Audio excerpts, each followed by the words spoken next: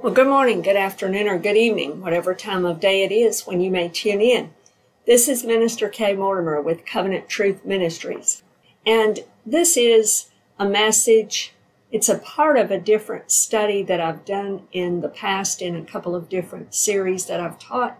And I want to bring it to you, and the message today is one of the studies in this series called The Names of Jesus. And the one that I want to focus on today is where he is called the Wonderful Counselor, or you might say the wonder of a counselor. And so I want to look at that, and we will be going to a particular chapter in John in just a moment. But I want to set this up because we will be in John chapter 8. But I want us to understand the backstory to get us to John chapter 8. And so in the book of John, in the Gospel of John, we see Jesus in the very first chapter as the eternal one, as the one who existed before even the creation of the world. He is God, has always existed as God, and was before even the beginning of the world. And then we see John the Baptist coming and testifying of him, baptizing him. We see Jesus' ministry begin, and some of his encounters with the scribes and the Pharisees. John's purpose in writing his gospel is that his readers will know that Jesus is the giver of eternal life, and it's through faith in him that anyone is saved and has eternal life, and that you will know that you have eternal life when you have believed in him. So John gives us his purpose. In John chapter 20, we read that. So John has recorded several different events that have happened in Jesus' life in the early chapters before we get to chapter 8. But in John chapter 7, we read where it is the Feast of Tabernacles, the Feast of Sukkot, the Jews call it. And in the Feast of Sukkot, it was a 7-day feast, and an 8th day has been added, where they would rejoice in the Torah. They call it Simchat Torah, and there would be rejoicing in the Torah. But on the last day of the feast, the great day of the feast, Jesus had stood up and cried out with a loud voice to them and said, "If anyone is thirsty, let him come to me and drink." And he was referring to giving them of the fountain of living waters, of the Holy Spirit of God, and they would never thirst again. And so this happens. Well, then the scribes and the Pharisees didn't like it. They got upset about it. Well, we see the account of where they're having this meeting and discussing this event, and that they don't like Jesus and they're jealous of him and all of that. Nicodemus makes a comment. Now, Nicodemus came to Jesus by night back in John chapter 3, and John records that for us. So we see Nicodemus' interest in Jesus, and we see the beginnings, or at least little inklings, that he may be inquiring. He is coming to faith at some point. We do not know exactly when he comes to faith, but we do know that by the time that Jesus dies, Nicodemus is a disciple of Jesus. It says, though secretly. It was no longer secret once he and Joseph of Arimathea buried the body of Jesus. But up to that point, he had been somewhat of a secret disciple. So we don't know exactly when he or Joseph of Arimathea came to believe in Jesus. But we do know that in John chapter 7, he does speak a defensive word on Jesus' behalf. And then, of course, the scribes and the Pharisees, almost rebuke Nicodemus and perhaps even begin to wonder about him. So then we come to this passage in John chapter 8. Now, before I get there, I want us to realize something, though, that it appears in John chapter 8 that this event happens almost the morning after the great day of the feast. which in Jesus' day may have been just the end of the Feast of Sukkot. I'm not certain exactly when the 8th day began, the Simchat Torah, where there would be the rejoicing in the Torah. But it was on one of those days, and it appears in John chapter 8 that it's the next day when we have this encounter. All right, now, so Jesus had spoken to them on that last day of the feast, and then we're told that Jesus goes to the Mount of Olives. We're not told exactly where, but it's very possible he went to Gethsemane. He went there several times to pray and so forth. By the time we come to the Garden of Gethsemane on the night of his betrayal, we're told Judas even knows that it's a place that he frequents. It's a place that he has regularly gone to, and so Judas expects that he will be there.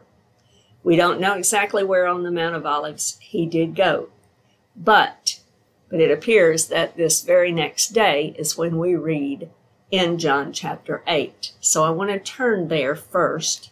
And in John chapter 8, I want to read the first 12 verses. But Jesus went to the Mount of Olives. Now early in the morning he came again into the temple, and all the people came to him, and he sat down and taught them. Then the scribes and Pharisees brought to him a woman caught in adultery. And when they had set her in the midst, they said to him, Teacher, this woman was caught in adultery in the very act. Now Moses in the law commanded us that such should be stoned. But what do you say? This they said, testing him, that they might have something of which to accuse him. But Jesus stooped down and wrote on the ground with his finger, as though he did not hear. So when they continued asking him, he raised himself up and said to them, He who is without sin among you, let him throw a stone at her first. And again he stooped down and wrote on the ground.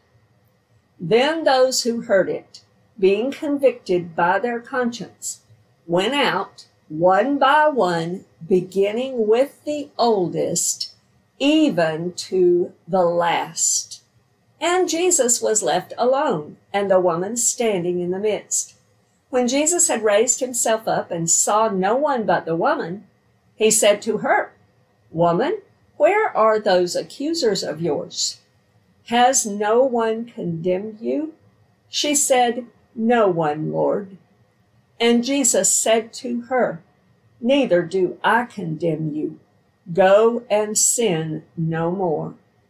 Then Jesus spoke to them again, saying, I am the light of the world.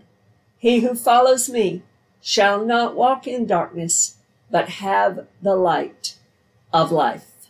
Now, this is the story that we're going to talk about, but I want us to understand it from the perspective of what is actually happening here, and how does this fit with the name of Jesus that was prophesied, that he is to be the wonderful counselor, or wonder of a counselor. I want to go back to Isaiah.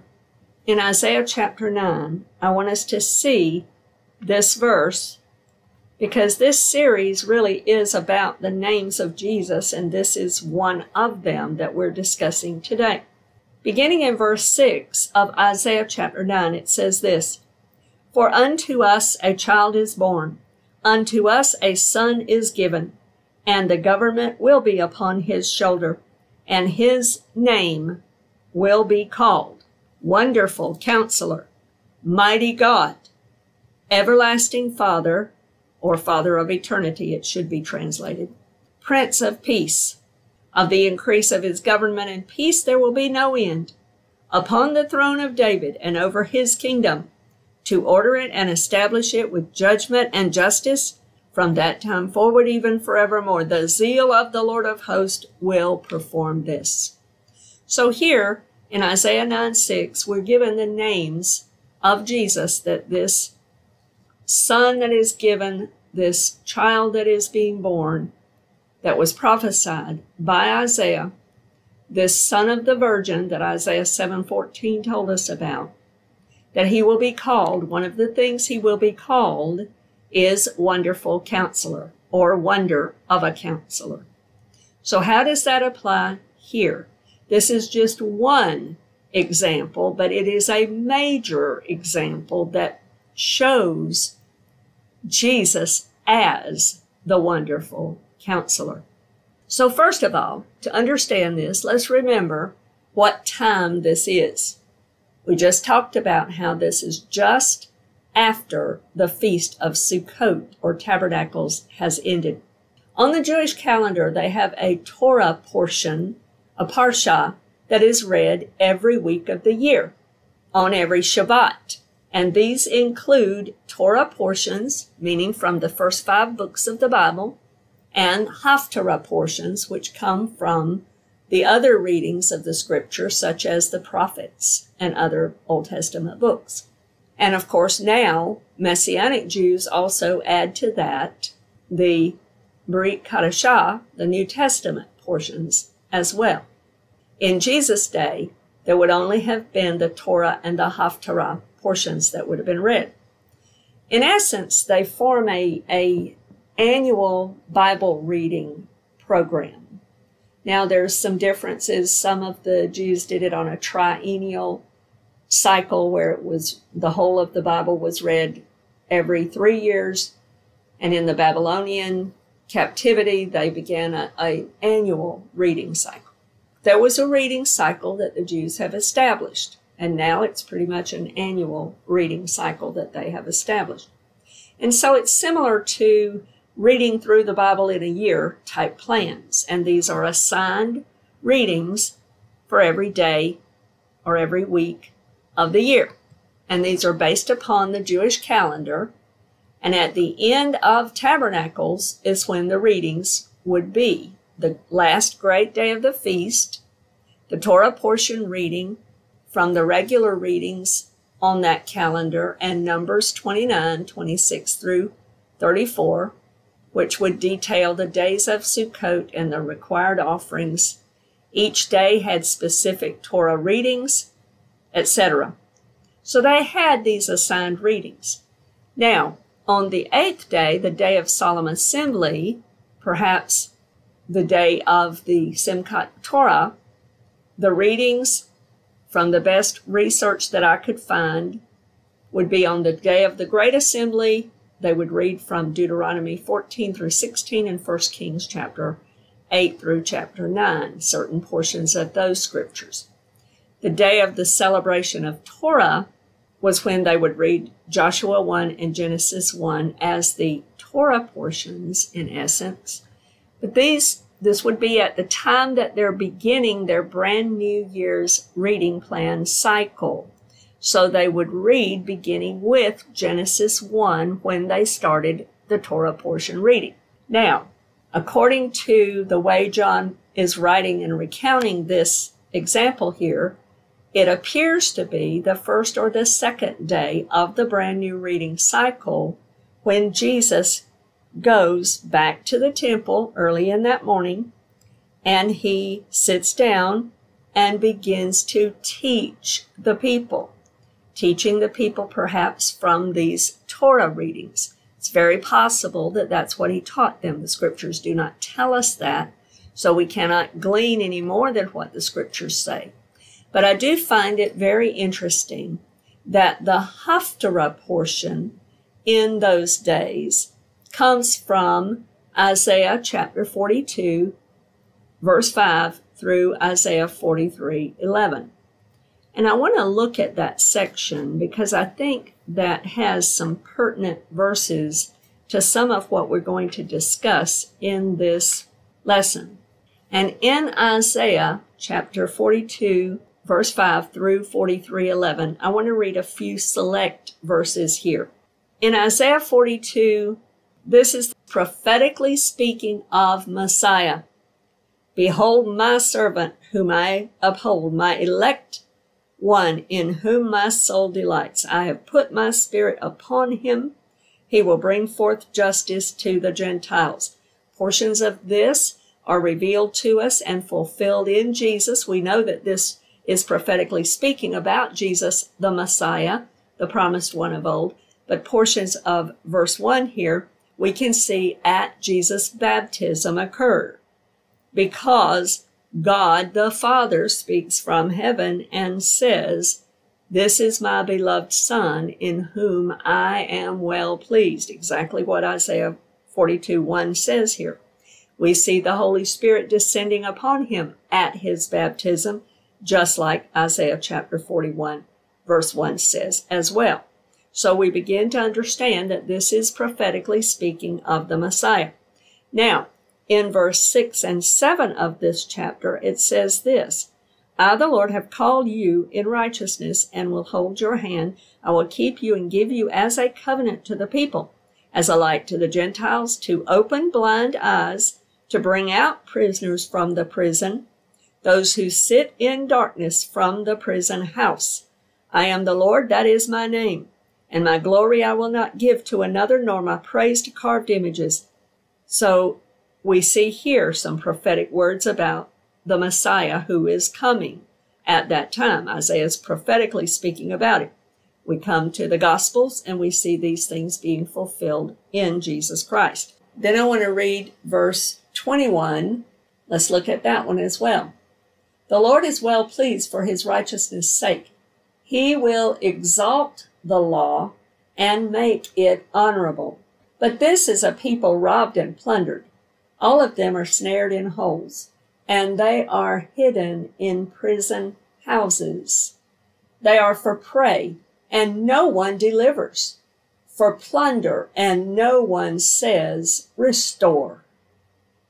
Who among you will give ear to this? Who will listen and hear for the time to come?" And then he goes on down. Let's see in verse 43, verse 1.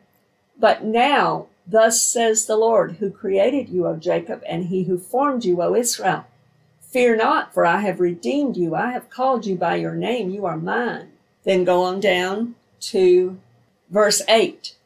"Bring out the blind people who have eyes, and the deaf who have ears. Let all the nations be gathered together, and let the people be assembled. Who among them can declare this and show us former things? Let them bring out their witnesses, that they may be justified, or let them hear and say, 'It is truth.' You are my witnesses, says the Lord, and my servant whom I have chosen, that you may know and believe me and understand that I am he. Before me there was no God formed, nor shall there be after me. I, even I, am the Lord, and besides me there is no Savior." All right, we know that within this time period, this is very likely the Torah portion. We do not know if that's what Jesus was teaching from or not. But we do know that this applies to Jesus. This is prophetically speaking of the Messiah. We know that it says that the Messiah, the Lord's servant, will exalt the law and make it honorable. We read in Matthew chapter 5, verse 17 and 18, where Jesus speaks of this, and in a sense, and he says that I did not come to abolish the law, but to fulfill it, to bring it to its full meaning, to exalt it and fill it full with its meaning, making it honorable. We know that this scripture speaks of people that would be robbed and hidden in prison houses. And we just saw in Isaiah 43 where it spoke about bringing out those and assembling together those that have been hidden and kept in these prison houses. And the Lord says, let them bring out their witnesses that they may be justified, or let them hear and say, it is true. So we're going to see how this plays out, how this comes to pass, at least in fulfillment, in one episode of Jesus' life with this encounter with this woman. So in that last portion of that Parsha portion that we just read, which may or may not have been what Jesus was reading, but was certainly applicable to the timing of about when this event was occurring. It suggested that they bring forth witnesses, and that through that encounter they will learn that there is no other God and no other Savior. So we have Jesus teaching from the law, expounding the law, making it honorable, teaching God's word to the people, whatever passage he was using. And so all of a sudden, then we have a disruption. There's a noisy ruckus because we have entering on the scene these angry, self-righteous scribes and Pharisees, each one of them holding one of these huge stones, ready to throw it at this guilty, sinful woman. The leader's intent, they bring this woman there.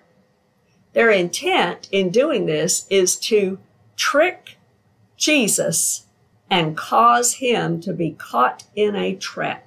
They thought they had him. This was a gotcha moment, they thought. And they thought they had him with their own law, the Old Testament Torah. But we're going to see Jesus' wisdom and his brilliance. We are going to see in this passage how he shines as the counselor par excellence. He is the brilliant, wonderful counselor. So to see that, we need to understand this more fully. So you've got this pious, religious crowd boasting of their own righteousness, and they come shoving this guilty, broken, sinful woman at Jesus' feet, somewhere inside the temple courtyard. It says that Jesus had come into the temple where he was teaching, possibly in Solomon's porch, but somewhere in the temple courtyard. And so these people come in with this guilty and broken, probably shuddering, sinful woman. I would imagine she would be scared to death. And they come in with her feeling very justified and religious and very confident that they've got him in a gotcha moment, and what's he going to do now?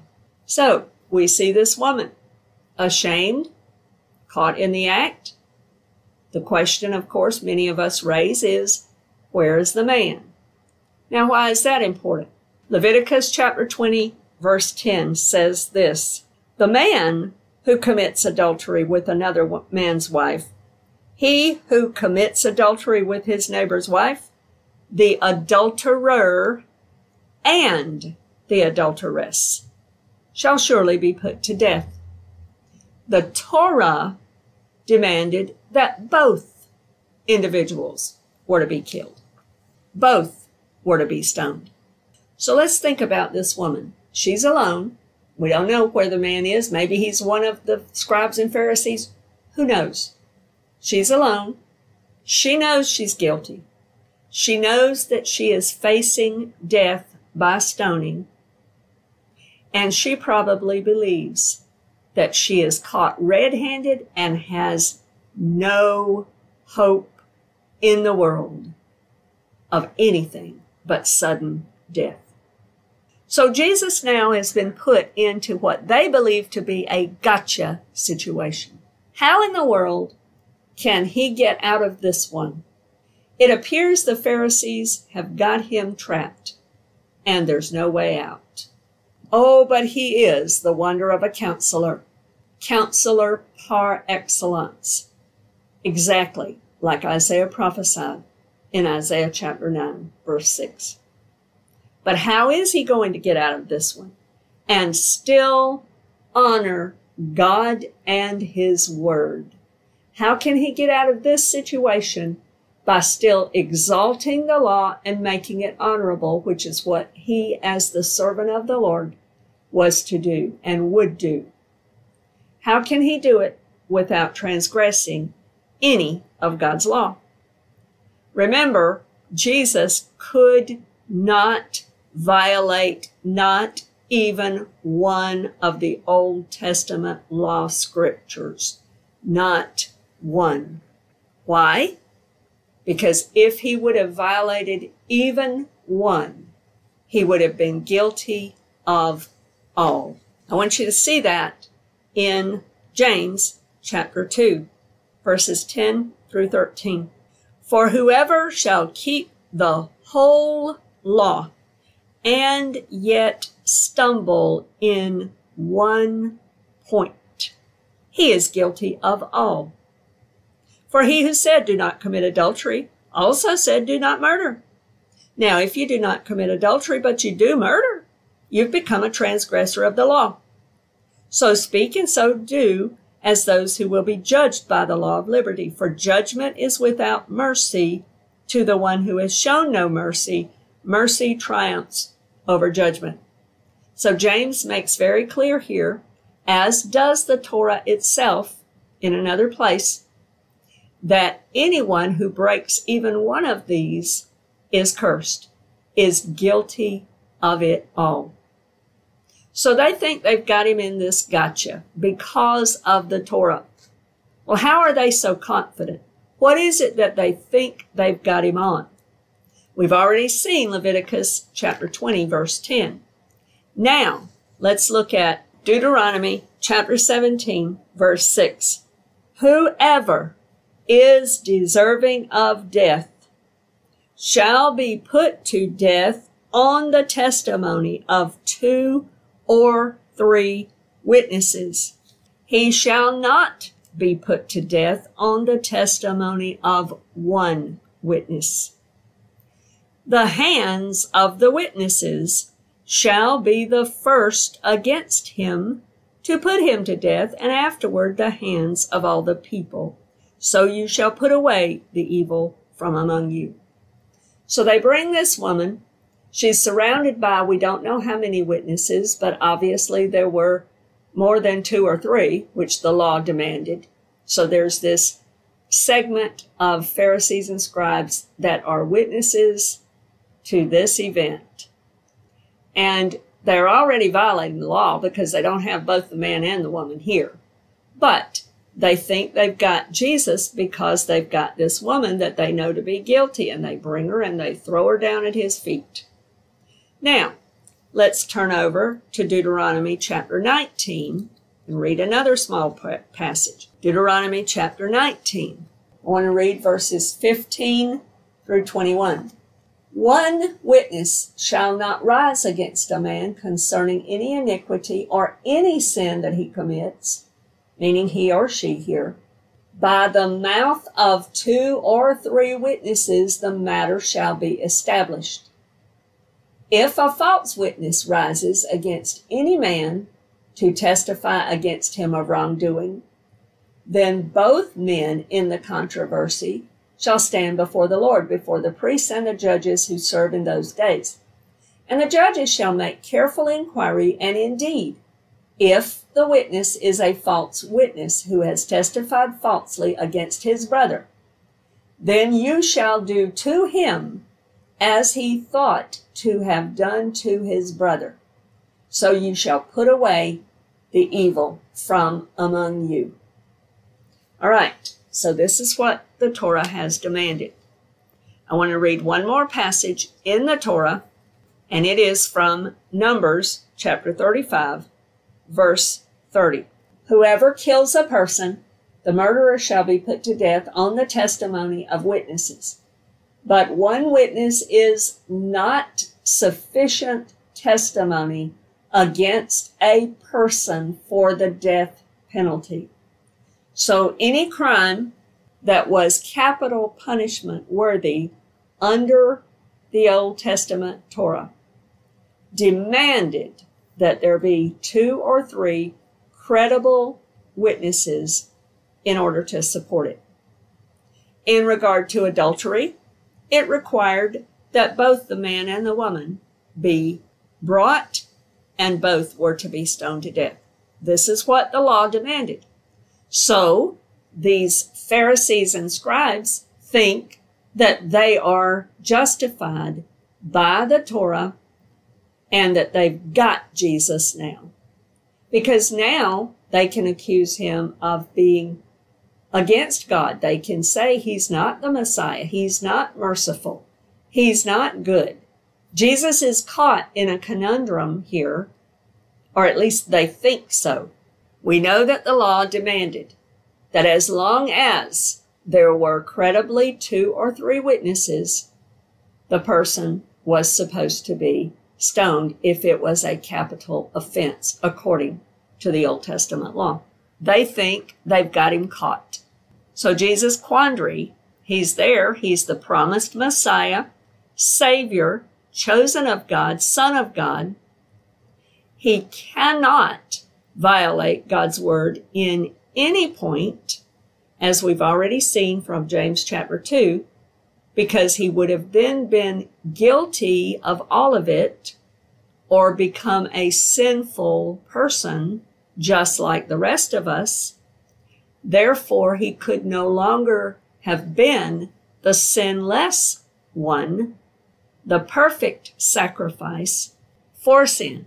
But yet, he never came to condemn anybody, but rather to redeem and to save all who would call upon him. So remember, he wanted to be the one who would come and restore people and save them and redeem them. He wanted to show mercy. He wanted to cause them to have everlasting life so that they would not perish. Even in Isaiah 43 that we read, 42 and 43, he spoke about how no one would cry, restore to the people, meaning that God was desiring that people be restored, that people be saved and set free. So how is Jesus going to get out of this trap and maintain his sinlessness, meaning that he does not violate or dishonor God's word, but yet he shows mercy instead of judgment? Seemed like an impossible situation. But in Psalm chapter 89, verse 22, one of the prophetic words in the Psalms that speaks of the Son of David, the Son of God, it says in verse 20 through 22, I have found my servant David, which was another messianic prophetic name symbolized by David himself. I have found my servant David, another name for Messiah. With my holy oil I have anointed him, with whom my hand shall be established, also my arm shall strengthen him. The enemy shall not outwit him, nor the son of wickedness afflict him. So we're told here that he will not be outwitted. So what is Jesus' response? This proves that he is the brilliant counselor. This shows us his counsel par excellence. So now let's read the account again. John chapter 8, beginning verse 1, But Jesus went to the Mount of Olives. Now early in the morning he came again into the temple, and all the people came to him, and he sat down and taught them. Then the scribes and Pharisees brought to him a woman caught in adultery, and when they had set her in the midst, they said to him, Teacher, this woman was caught in adultery in the very act. Now Moses in the law commanded us that such should be stoned. But what do you say? This they said, testing him, that they might have something of which to accuse him. See, we just read that from the Torah. They thought they had him dead to rights, and they thought that they could accuse him and that he had no way out. Because if he let her go, then he had violated the Torah and dishonored God and his word. But if he stoned her, then they could accuse him because he wasn't this wonderful Savior, this promised Messiah that would love and forgive. He wasn't who he claimed to be. So they thought they had him. Notice what Jesus does. But Jesus stooped down and wrote on the ground with his finger, as though he did not hear. So when they continued asking him, he raised himself up and said to them, He who is without sin among you, let him throw a stone at her first. And again, he stooped down and wrote on the ground. So he stoops down and writes on the ground. Now, I think everybody and their brother that has looked at this scripture passage would love to know what Jesus wrote on the ground. And none of us know. It is not told to us. My guess would be that it is probably an Old Testament passage or scripture. In Numbers chapter 5, there's a scripture about the jealousy offering and some of those things it talks about in there. And it would say that the priest would write on the ground. They would write in the dirt the curses in the book over that sin. Possibly. More probably, I would think that it might be other scripture references or verses, similarly, perhaps even the ones that would have been in that particular parsha reading for that scripture passage, Isaiah 42 to 43, that we read earlier. Or perhaps one such as Jeremiah chapter 17, verse 13. Jeremiah chapter 17, verse 13 says this, O Lord, the hope of Israel, all who forsake you shall be ashamed. Those who depart from me shall be written in the earth, because they have forsaken the Lord, the fountain of living waters. Now, to me, this may be a very real possibility. Remember, this happens right after the last great day of the Feast of Sukkot. During the Feast of Sukkot, they had the water drawing ceremony.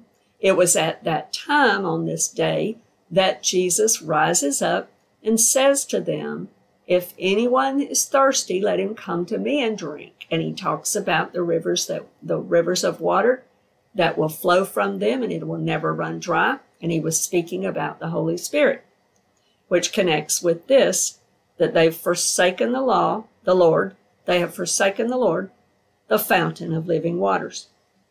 So it says right here that those who depart from him are written in the earth. Now, I don't know if that's what he wrote or not. We're not told. But what we do know is that whatever he did write convicted them. Now, he never raised up and said a word except the one thing that he said was, go ahead, you who are without sin. Let the first one that throws a stone at her be those who are without sin. Why did he say that? We read it earlier in Deuteronomy chapter 17, verse 7, where it says that the hands of the witnesses shall be the first against him to put him to death, and afterward the hands of all the people. So Jesus was going back to the Torah, and he was saying, okay, you think you are so holy and so righteous, you have no sin in yourself? Go ahead and throw the first stone at her. If you'll remember also, we read in Deuteronomy, where if they were found to be false witnesses that brought something against a charge that was a capital offense against someone, they were supposed to be killed and receive the same punishment they were trying to bring to her. So this word was even a convicting word, I believe, to them. So that's the only thing he said to them. And then he stooped back down and writes again. And then notice what happens. And again he stooped down and wrote on the ground. Then those who heard it, being convicted by their conscience, went out one by one, beginning with the oldest, even to the last. And Jesus was left alone, and the woman standing in the midst. Now, when Jesus had raised himself up and saw no one but the woman, he said to her, Woman, where are those accusers of yours? Has no one condemned you?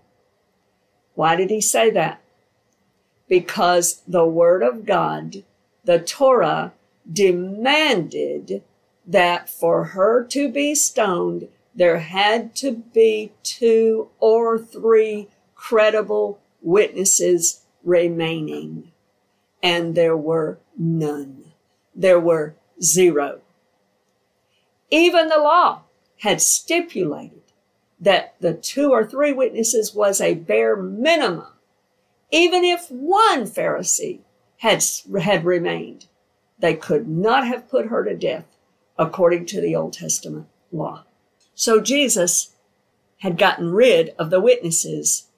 This is how he shows that he is the brilliant counselor, because all of the witnesses now are gone of their own doing, of their own choosing. The law had demanded the witnesses to put her to death. There had to be at least 2 or 3. And guess what? Now there were none. No longer did any witnesses stand in the way. No longer did the Old Testament demands by the law that were just for capital offenses stand in the way. They no longer applied, and that was true because all the witnesses had left. So now, even though he had not forced them to leave and could not force them to leave, now they had gone on their own. She no longer had any witnesses to testify against her. That's why Jesus asked her that question. And he says, "Has no one condemned you?" In other words, nobody is left that's going to force us to stone you now. Jesus was free and justified by obeying and honoring the Old Testament law and making it honorable. He was now free to forgive her. He could now do what Isaiah said no one else would do, and say to her, "Restore." He was now able to release her from her prison house that she had been bound in, as Isaiah had prophesied in that passage. He could now release mercy to her. So notice he tells her to go in peace, forgiven and no longer condemned, but also do not miss this. He told her, sin no more. In other words, change your behavior. Don't go back into that again. Don't let Satan lead you and put you back in that prison house again that I just released you from. Do not sin again. Mercy is not to be treated carelessly. It is not to be taken for granted or abused. God sets us free so that we can stay clean and free forever. That's his desire. And in order to stay clean before the Lord, in order to stay free, it requires that we sin no more. It requires a change of lifestyle. How was she to do that?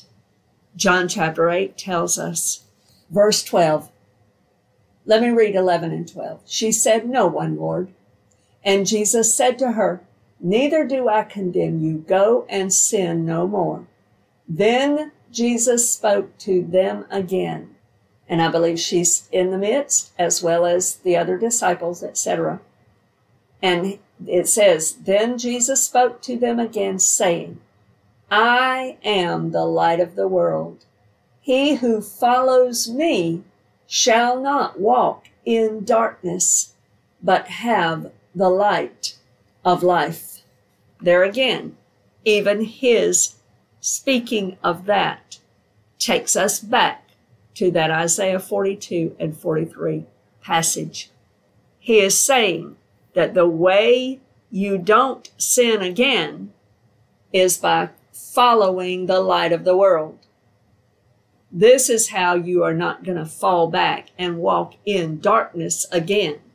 Have the light of life, eternal life, productive, fruitful life, joyous life, forgiven life, and a guilt-free life.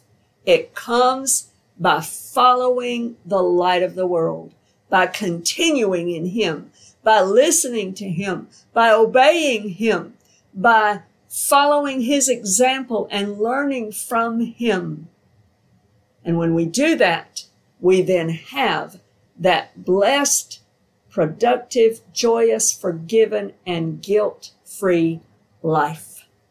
Through this shining example, Jesus has just fulfilled, among other examples, Isaiah 9:6, which prophetically said He would be the wonder of a counselor, the counselor par excellence.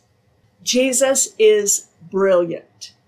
He is able to apply all of God's word to its full, exalting it and making it honorable, and not violate the letter of it while ensuring the spirit of it being fulfilled. If you remember, in 2 Peter 3:9, God makes it very clear. It is not His will that any should perish. And that included this adulterous woman who needed to be set free from her prison of sin. We do not know what happened to her. The scriptures don't tell us after this point. She was never named because her name was not important, and perhaps even to protect her, because she did be set free. She was set free, and she was given the opportunity and the instruction then in how to maintain that freedom and never have to go back to that old life again. Praise God. We can only hope that she stayed clean and continually walked in the light of Jesus from that point forward. Friend, Jesus is the wonder of a counselor. And if you have been involved in sin, if you've been trapped in a prison house, if you've had no one to say to you, restore, if you need to be saved and you need to be set free of anything, Jesus is the answer. Jesus is the wonder of a counselor. He is the Savior of the world, and there is none other. He and He alone saves, and He is mighty to do it. And He can save you just like He saved that adulterous woman. And He can forgive you just like He forgave that adulterous woman. And He can set you free just like He did that adulterous woman. And He can give you instruction and His word, which He has provided for us, so that you too can walk in the light of His word and not fall back into darkness again. I pray that if you need to call upon the Lord Jesus Christ and be saved, you will do that right now. He's right there. He will forgive you. He is not here to condemn you, but rather to save you so that you will have everlasting life. I pray if you don't know Him as your own personal Savior, that you will come to do that even right now. Call upon His name. Believe in Him.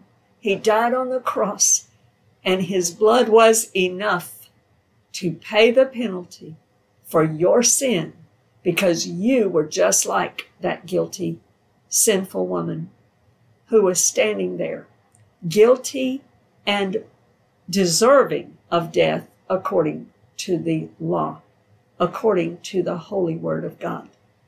And yet, God sent His own Son as a substitute, and His Son died in your place so that you too would not be condemned, but rather would be able to be forgiven like she was and live a clean and blessed, victorious life, not being held in sin any longer. I pray that this has been a blessing to you. And Lord willing, you can join us again for more of our teachings and messages on our channels. God bless you today in Jesus' name. Amen.